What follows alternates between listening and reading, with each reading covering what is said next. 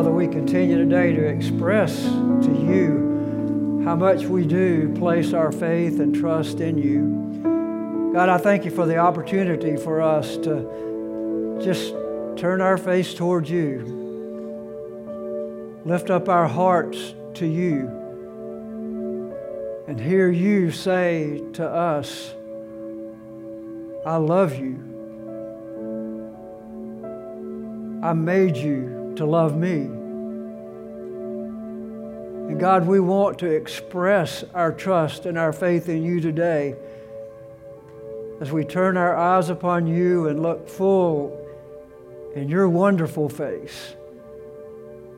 God, how I pray that the things of this world would grow strangely dim as we just pour out our hearts to you. God, you know the burdened hearts that are here. You know the celebrating hearts that are here. You know that in all circumstances, you're the same. You're trustworthy.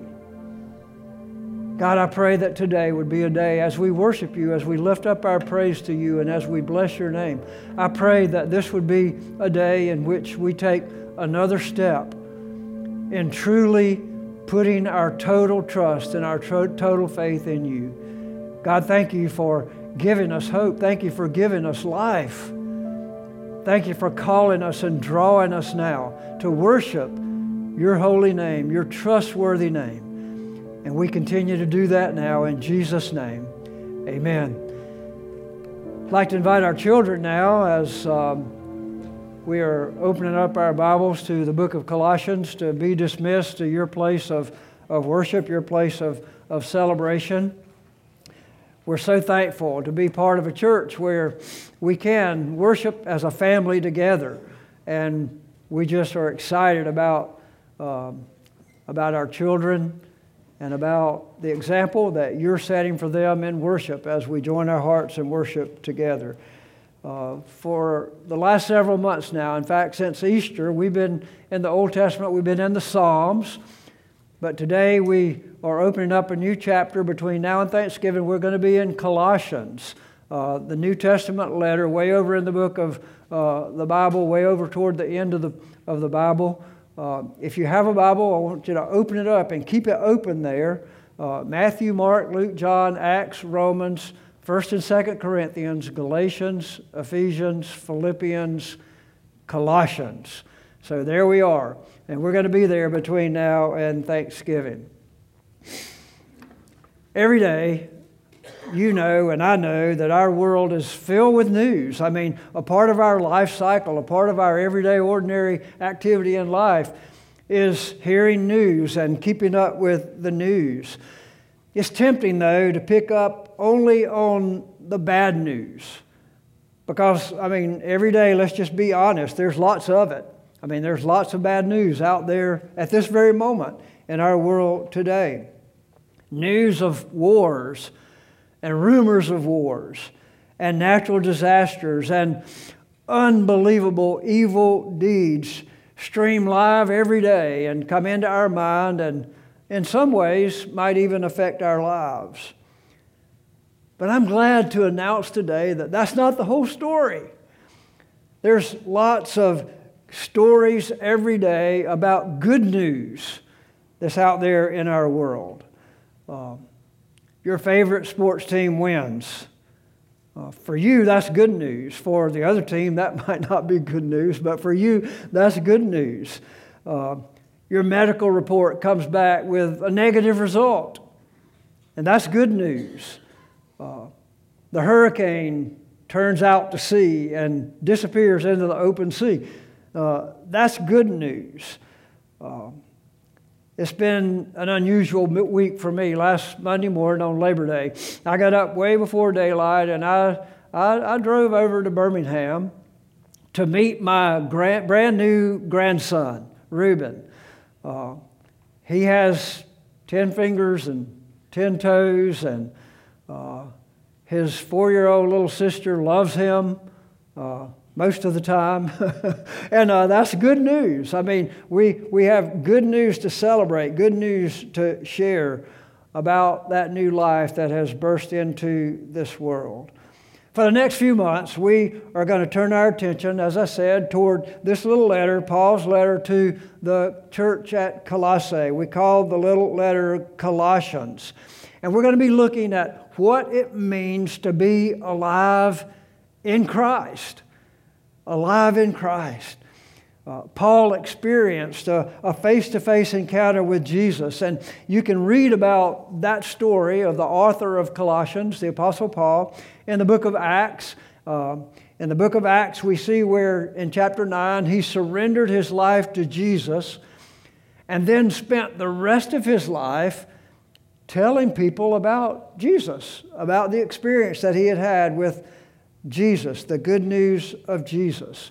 The word gospel, as a matter of fact, means good news. In the New Testament, it refers to the announcement that Jesus brought the reign of God to this world through his life and through his death and through his resurrection from the dead. And in this letter, Paul wrote to the Colossian church. In this letter, he affirmed his passion for the good news of Jesus Christ, for the gospel of Jesus Christ. And my prayer is that from today, throughout the Sunday after Sunday after Sunday and weeks between those Sundays, between now and Thanksgiving, that we will get as excited about the good news of Jesus Christ as the Apostle Paul was. A few years before he wrote the letter to the Colossians, he wrote another letter to people he had never met before, Christians in Rome. And in that letter to the church at Rome, here's what he said in chapter 1 and verse 16 of Romans.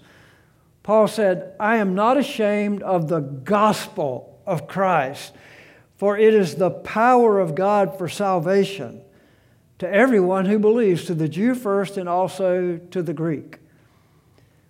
All of the life that Paul lived after he met Jesus and after his life was transformed by Jesus, he was so excited about the good news of Jesus Christ and how Jesus Christ had changed his life that he couldn't help but tell about it. He couldn't help but talk about it. He couldn't help but share it.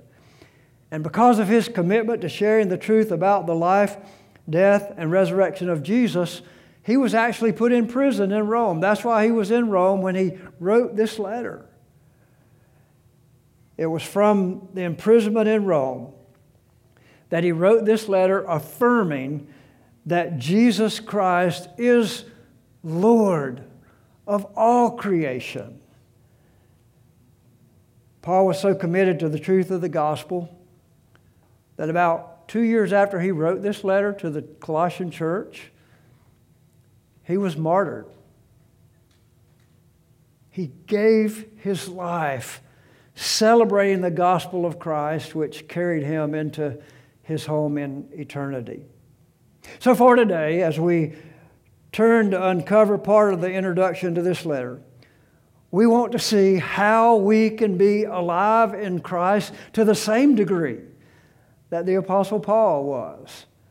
What does it mean to be alive in the gospel? There are 4 things I just want us to briefly look at this morning. And as I said, we're going to be unpacking this as we move all the way between now and Thanksgiving. But first of all, the gospel offers life in Jesus. The gospel offers life in Jesus. In verses 1 and 2 of Colossians chapter 1, it says, "Paul, an apostle of Christ Jesus, by the will of God, and Timothy, our brother, to the saints and faithful brothers in Christ at Colossae, grace to you and peace from God our Father." So again, let me remind you, if you go back and read from the book of Acts, chapter 9, through the rest of the book of Acts, you'll see that Paul shares over and over again that in his early life, he was aggressive and, according to the standard of the religious world, very successful at persecuting Christians. He was a Pharisee. He had sat at the feet of one of the most popular teachers of his day, a man called Gamaliel. And he had learned, as he studied the Old Testament scriptures, He had become a Pharisee of Pharisees, according to his own testimony. He persecuted Christians until one day he met Jesus face to face. And when he met Jesus face to face, that changed everything about his life. He turned from being a persecutor of Christians to being a preacher of the gospel. He met Jesus, and then he repented of all the sin that he had committed against God, because he realized that in fighting against Christians and fighting against Christianity, he was fighting against God. Are you aware that until you come to know Jesus, you are an enemy of God as well? You're fighting against God because He's drawing you, He's calling you to be part of His family. And when Paul met the resurrected Jesus, it changed everything about his life. Today, if you feel God calling you to come to know Him, if you've never responded to the gospel of Jesus Christ before, today your life could be radically transformed. Your life could be changed just like the life of the Apostle Paul was. Some of you know what it feels like to be a follower of Christ. Some of you know what it feels like to have responded to the gospel and given God an opportunity to totally and radically change your life. You know what it's like to share life with Jesus and share faith in Jesus with other people. Others of you here today never have taken that step of faith. And I want to challenge you today to let today be the day where you wake up and come to life and begin to know Jesus and let Him transform your life and allow you to spend the rest of your life experiencing real life and expressing that real life by sharing it with other people. Paul, an apostle of Christ Jesus, the Scripture says. Paul was given equal authority with apostles, those who had been handpicked by Jesus and walked with Jesus for 3 years. He was given equal authority with them by the will of God, he says. See, God has the power to take a life that's far from Him and transform that life by His very will into being one who knows God through Christ and spends the rest of your life celebrating life in Christ and sharing that good news with other people. Paul, an apostle of Jesus Christ by the will of God. See, Paul becoming a believer in Christ wasn't Paul's idea. It was far from his idea. It was God's idea. And if you feel God knocking at your heart today, if you feel Jesus knocking at your heart today, it's the will of God for you to take that step of faith and admit your sin before God, just like Paul did. Repent of your sin and turn away from it. And turn to making all of your life about following Jesus and knowing Jesus. Well, Paul had shared the gospel everywhere he had gone. In verse 1 it says, Paul, an apostle of Jesus Christ by the will of God, and Timothy, our brother. On Paul's first missionary journey, Paul had shared the gospel with the mother and with the grandmother of a young man named Timothy. And on his second missionary journey, he went to Eastern Asia Minor, which today is Turkey, about 200 miles east of Ephesus. And once again, he revisited that church that had birthed and been growing in the area of Colossae. And he found a young man there named Timothy, who was the son and grandson of 2 women in the church. And he recognized something special about Timothy. And so he invited Timothy to join his life and join his mission on the rest of those missionary journeys, encouraging those churches, and even then later assigned Timothy to be a pastor of some of those churches. Timothy was a young man who heard the good news of Jesus Christ from his mother and grandmother and accepted the gospel and let the gospel transform his life, and then began to grow in becoming a solid believer, so that Paul would recognize that and handpick him to be his mentoree. Paul discipled and mentored Timothy. He became a brother and a son in the gospel ministry with Paul. And then Paul turned him loose to make disciples in other churches. That's the way discipleship works. Discipleship works in a natural way by you coming to know Christ and letting someone pour into you and teach you how to be a follower of Christ. And then you take someone else and pour into them and teach them to become a follower of Christ. And then the multiplication process happens by disciples making disciples. This is a perfect model for that. See, when you know Jesus, when you come to give your life to Him and let Him transform your life, you want to share Him with other people. You want to share the good news of Jesus. What Jesus is teaching you, you teach to others. You say, Ronny, what does it mean for me to share the gospel? Well, it starts, first of all, by you knowing Jesus. And then after you know Jesus, you just tell other people what you've been taught about Jesus and how you've learned to walk with Jesus and how you're learning to share Jesus with others. This wasn't Paul's idea. It was the idea of Jesus. In the book of Romans, chapter 1, in the book of Matthew, chapter 28, verses 18 through 20, as Jesus had been resurrected from the dead, here's what He said to you and me. Matthew 28, 18 through 20. He said, all authority in heaven and on earth has been given to me. Go therefore and make disciples of all nations, baptizing them in the name of the Father and of the Son and of the Holy Spirit, teaching them to observe all that I have commanded you. And behold, I'm with you always, even to the end of the age. So Jesus instituted a process here. You know Him, and then you share what He has done in your life with other people. It's not complex. It's very simple. And Jesus gave every believer, including you and me, that commission. We all need a Paul to teach us truth from Jesus. And we all need a Timothy to be teaching and to be mentoring in how to know Jesus and make Him known in our circle of influence. In Dustin Willis's book, Life on Mission, he shares that there is nothing more freeing than abandoning your own mission and joining the everyday mission of God. I love that. Nothing more freeing, nothing that gives you true life more than abandoning your mission and joining the everyday mission of God. Everyday missionaries are those who practice life on mission right where God has planted you. You bloom where you're planted.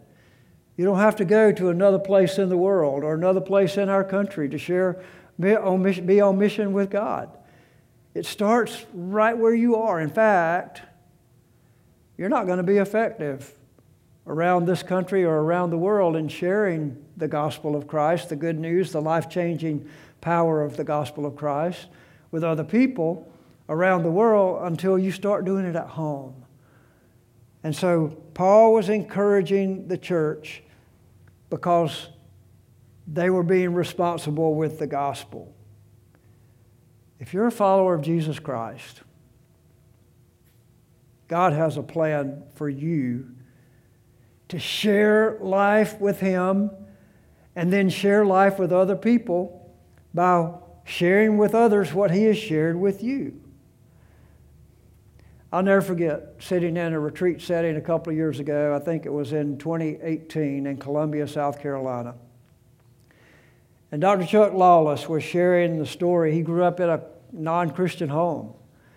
And he was sharing the story about how he came to faith in Christ. He said when he was in, listen to this, the seventh grade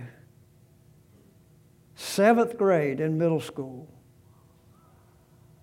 According to Dr. Lawless, and I quote, a seventh grade young Pentecostal evangelist every day would meet him at the front door of school. And he would say, "Chuck, I'm glad you're still alive today and didn't die last night, because if you had died last night, you would be in hell today. But you can give your life to Jesus today." Now, that might not have been the best method of sharing the gospel in the world. Although for Chuck, it was a wake-up call. It helped him understand that there was something out there that he had missed and that he needed. And fortunately, eventually, he gave his life to Jesus. But he'll never forget that seventh grade young man who was faithful and cared enough about him to share the good news of the gospel with him. The gospel is life, real life to us. Secondly, the gospel draws you to prayer. In verse 3, he says, "We always thank God, the Father of our Lord Jesus Christ, when we pray for you." Now, for Paul, these were not just empty words. I trust and pray that prayer is not just something that you talk about. It's not just something that's a passing word for you. In verse 3, Paul says, "We always thank God, the Father of our Lord Jesus Christ, when we pray for you." Always means that prayer was not a last resort for Paul. It was a first response that he had. Prayer is more than just putting an emoji with folded hands on a text message. I mean, that's fine to do that. But if you're going to put that emoji on there, actually pray for that person. Actually lift that request up before God. Prayer is not just saying that you're going to pray for somebody. It's actually going before God and laying your life before Him and opening up your heart to Him. And Paul is going to give us an illustration here of how that works, because prayer is appropriate in all situations.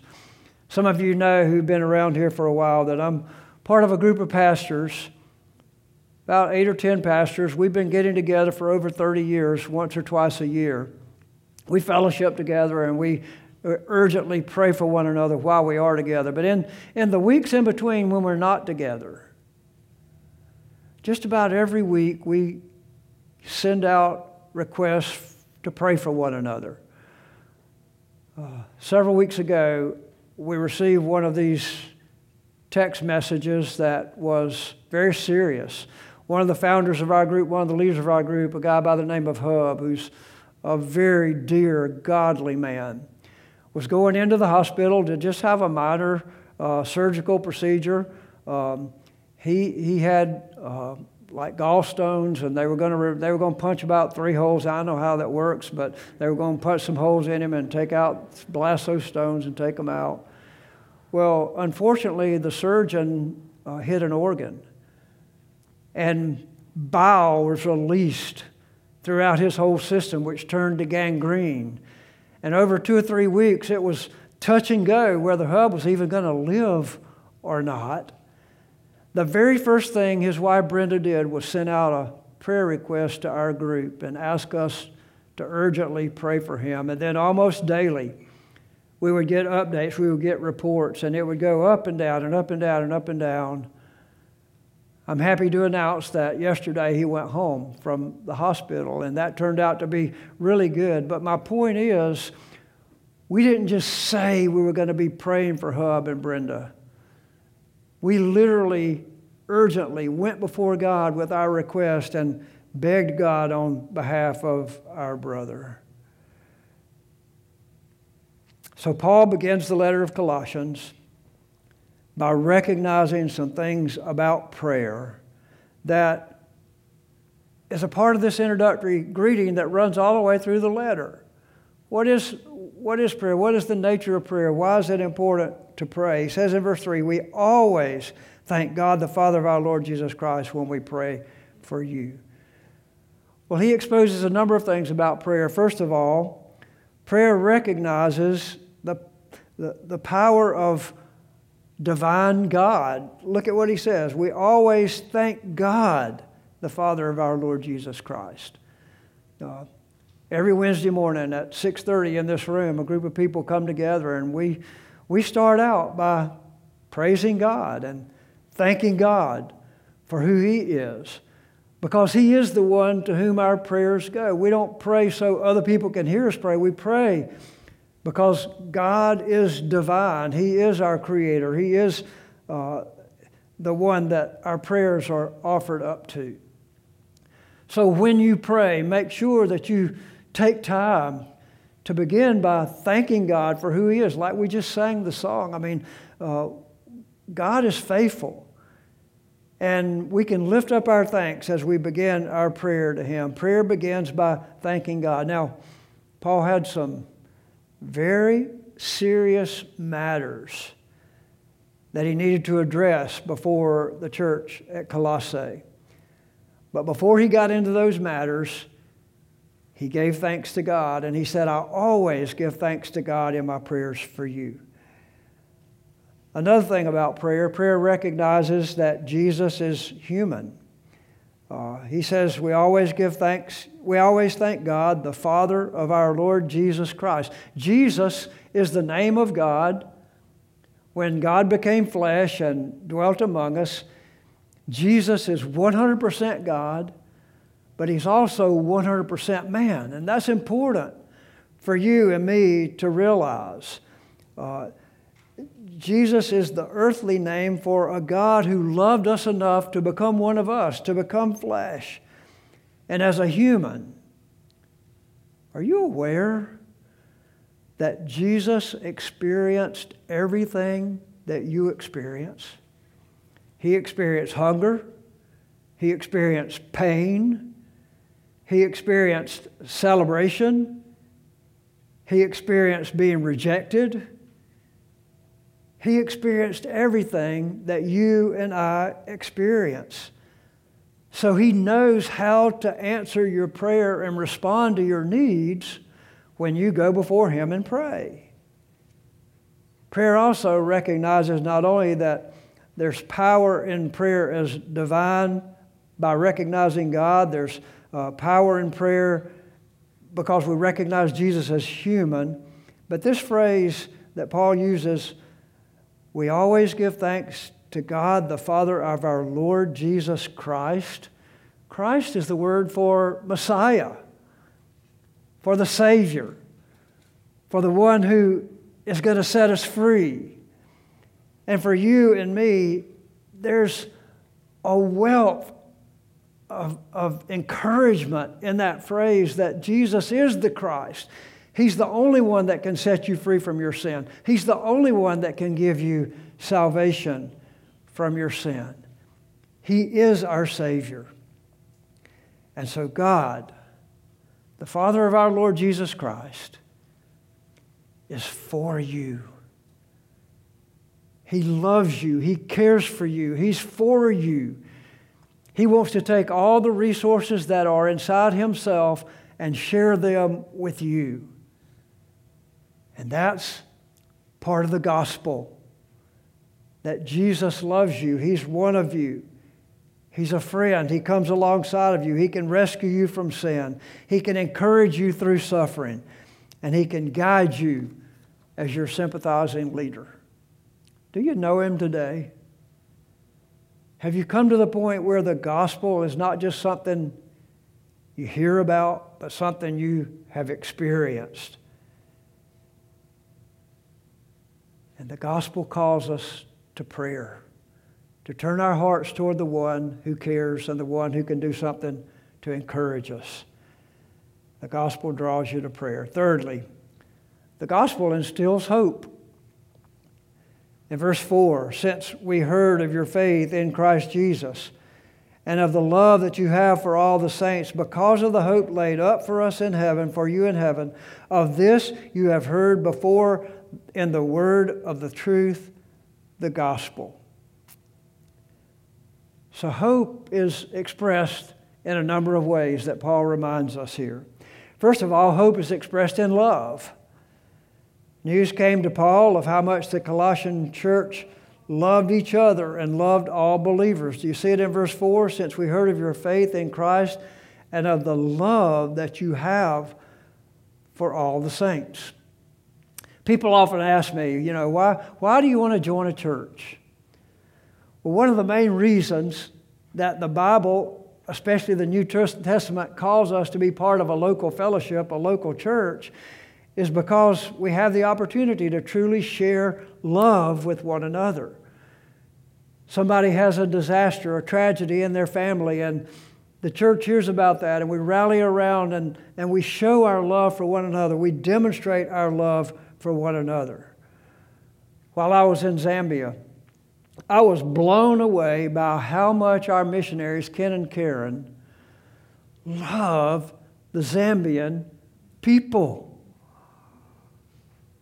They're not threatened by disease or by cultural differences or by safety issues that could divert the mission of sharing the gospel of Jesus Christ in that country. Our missionaries have earned the right and the respect of people who look differently from them, who speak a different language from them, and who have a very different economic standard of living than they do. But they love Zambians. We met together in a building that you financed to be constructed. Our church financed back in 2020.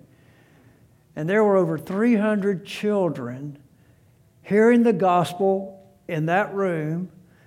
And it was so encouraging to see our missionaries out there dancing with those children and singing with those children. And some of us had the opportunity to share our stories and to share Bible stories with those children. And it was so obvious to me that those missionaries love the church that God has planted there, that they're a part of. That's what hope does. Hope is expressed in love. Also, hope looks forward to heaven. Paul mentioned the fact that because of the hope laid up for you in heaven, of this you have heard before in the word of the truth, the gospel. When Paul wrote this letter, he didn't know it at the time, but he was looking down the barrel of heaven. 2 years later, he was martyred. You don't know when that day is coming for somebody close to you, somebody that you love.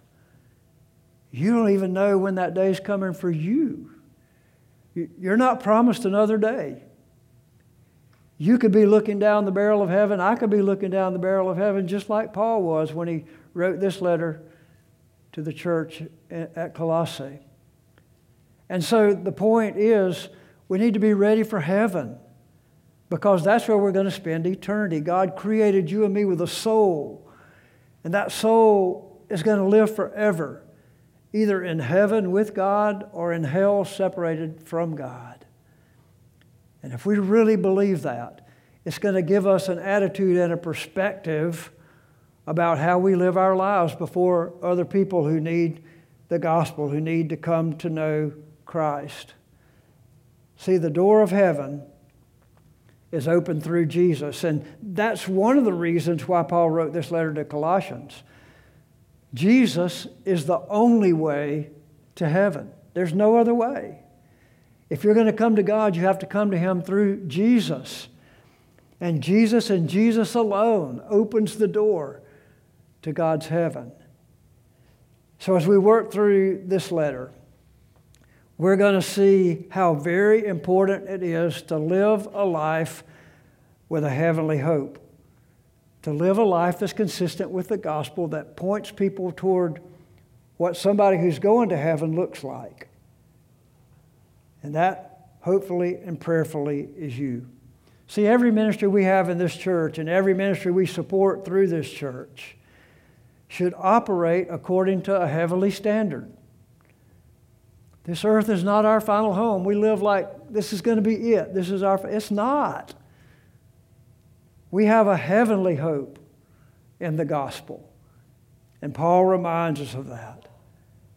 And then also, the gospel instills hope that is contagious. When you know something that's good, When you know something that's worth having and worth sharing, you want to share it with other people. Look at verse 5. Of this you have heard before in the word of truth, the gospel, which has come to you, as indeed in the whole world it is bearing fruit and increasing, as it also does among you, since the day you heard it and understood the grace of God in truth. Hope is contagious. If you had a cure for cancer and you shared the cure for cancer with the whole world, you would be excited about sharing that, and the whole world would be excited about that. The greatest need that this world has is not cancer. The greatest need that this world has is the sin problem that separates us from God. And you and I have the hope for the remedy of that greatest problem in this world.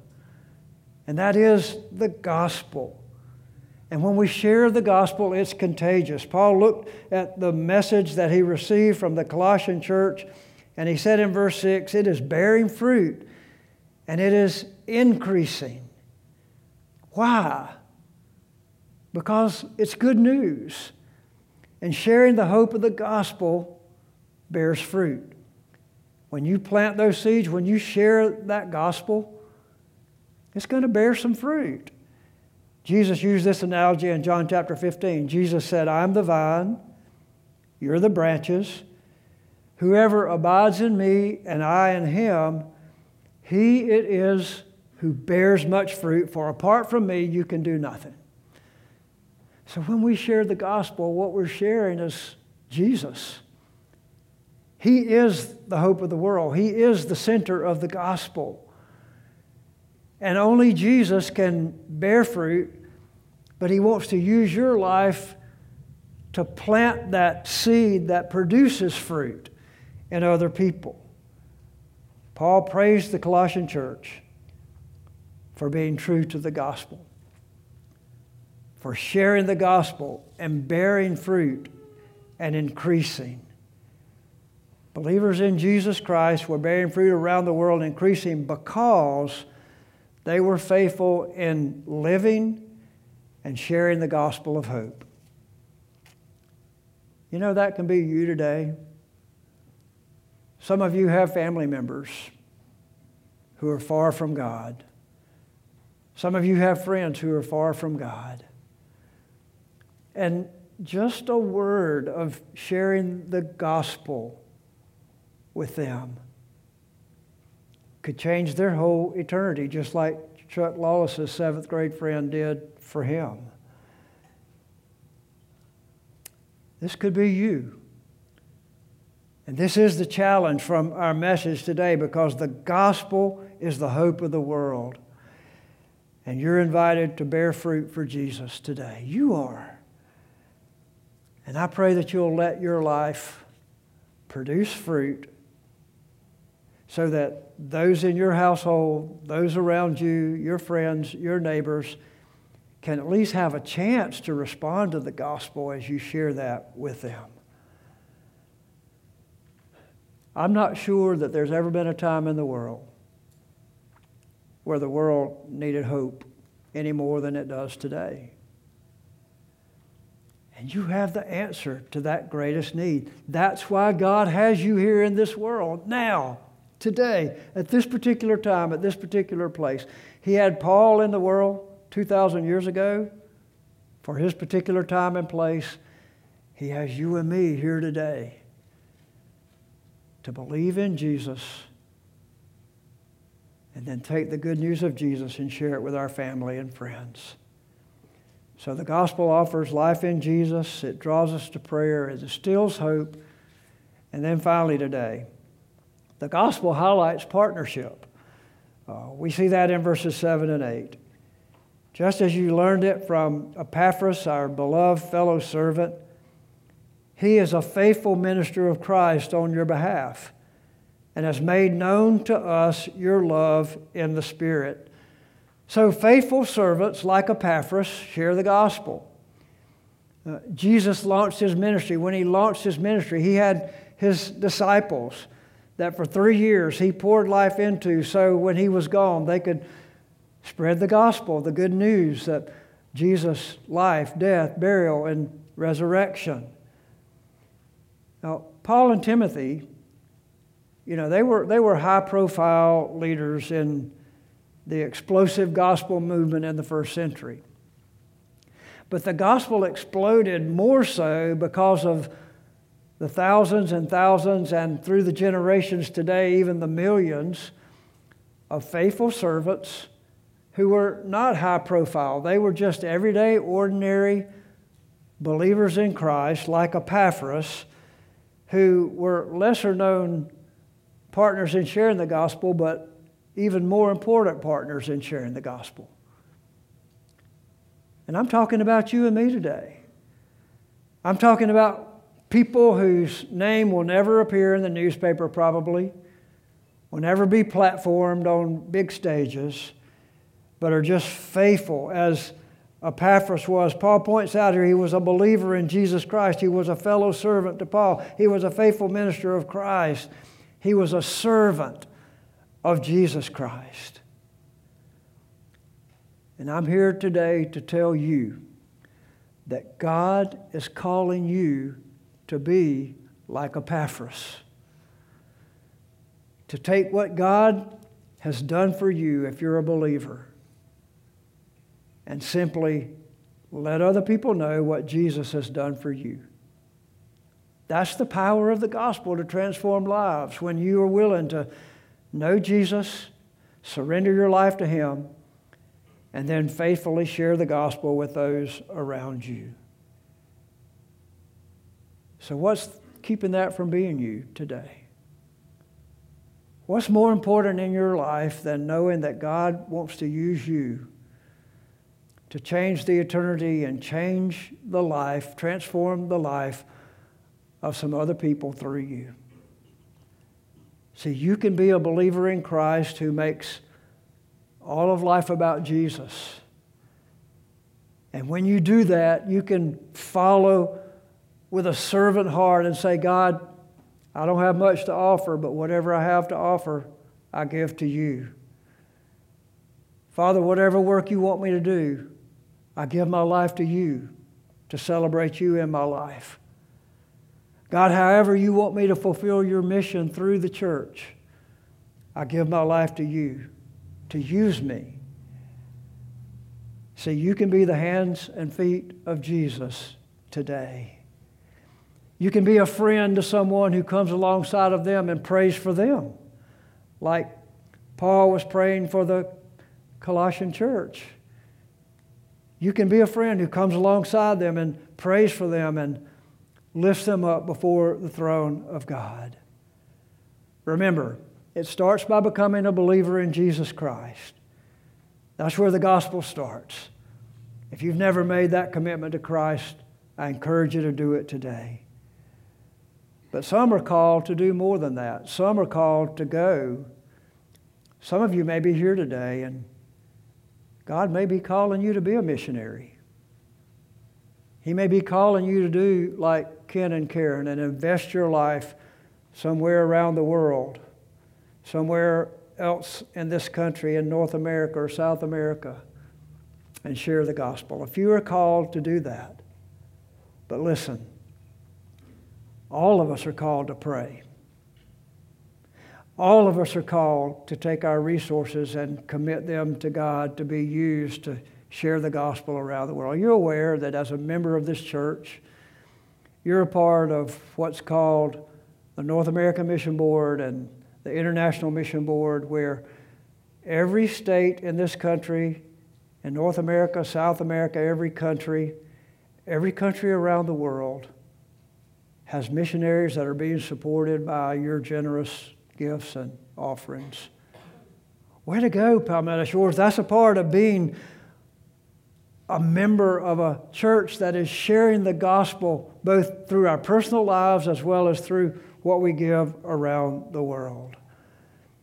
A highlight of my mission trip this past summer, some of us were there in Zambia, and we had the opportunity to to leave the comforts of the base camp and spend a couple of hours out on the road at a soccer camp. I think I've mentioned before. But there were 8 different teams, about 100 soccer players in that little tournament. And every halftime of every game, we had the opportunity to share the gospel with a couple of the teams that would come in who would be playing the next game. In the process of that day, about 30 young men surrendered their life to Jesus. There's a pastor there named Gibson. Gibson's church is 16 miles from where he lives, and he walks back and forth from his church, which is common in Zambia. But he and other pastors like him are discipling people, young men, who come to know Christ through the kinds of efforts that we spent and shared there in Zambia.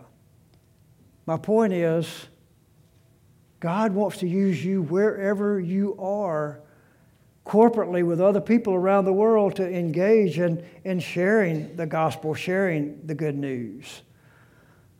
I want you to imagine this as I come to a close today. Imagine that you give your life to Jesus and you're willing to share what God has done in your life with other people, and faithfully, consistently do that, and pray for other people that you've never met before like Paul did, and give financially to support missions around the world. Imagine one day somebody comes up to you in heaven and somebody says, "Thank you. Thank you for sharing the gospel with me. Because you shared the gospel, I met Jesus, and He transformed my life. He changed my life. And I'm here in heaven today because you gave, because you prayed, because you went, and because you shared." I don't think there's any higher honor in life than that. Faithfully sharing the gospel, which is the hope of the world, which is the only source to life on this earth and life in eternity. And I pray that that will be what you commit to before God today from this introductory passage in the introduction to the book of Colossians. The gospel is God's plan to transform your life. The gospel is God's plan to transform people from spiritual death to spiritual life. The gospel is God's plan to take a person who hates God and who's running away from God and transform that life into one who will be used by God to share the good news of Jesus Christ with people around us. To be alive in the gospel is to truly live abundantly both now and eternally.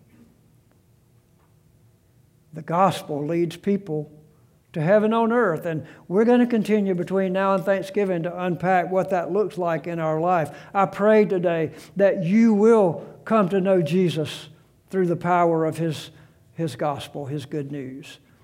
I pray today that you will be ready to fight for the gospel. I pray today that you will be ready to fight against sin. I pray today that you will be ready to pursue holiness and live a distinctively Christian life so that others can see Jesus in you and be drawn to Jesus through you. So what does it mean to be alive in the gospel? Well, it means to know Jesus and make all of life about Him. So I challenge you today to come to life and be alive in the gospel by knowing Jesus and sharing Him simply, every day in an ordinary way, with people that come across the path of your life. God, thank you today for sending us here to hear your word and to worship you by committing our life to being an open book for others to see Jesus in us. And God, I pray today that when your Holy Spirit knocks on our heart's door, whether it's to say yes to Jesus for the first time, or step across that line of faith and publicly commit to following Jesus, or whether it means to be more consistent in living out loud before other people, to see Jesus in our life and for them to hear us tell the story of how God transformed our life through the power of the gospel. God, I pray that our attitude would be to say yes to you and commit our life to whatever you call us to be, whatever you call us to do. In Jesus' name, we continue to worship now.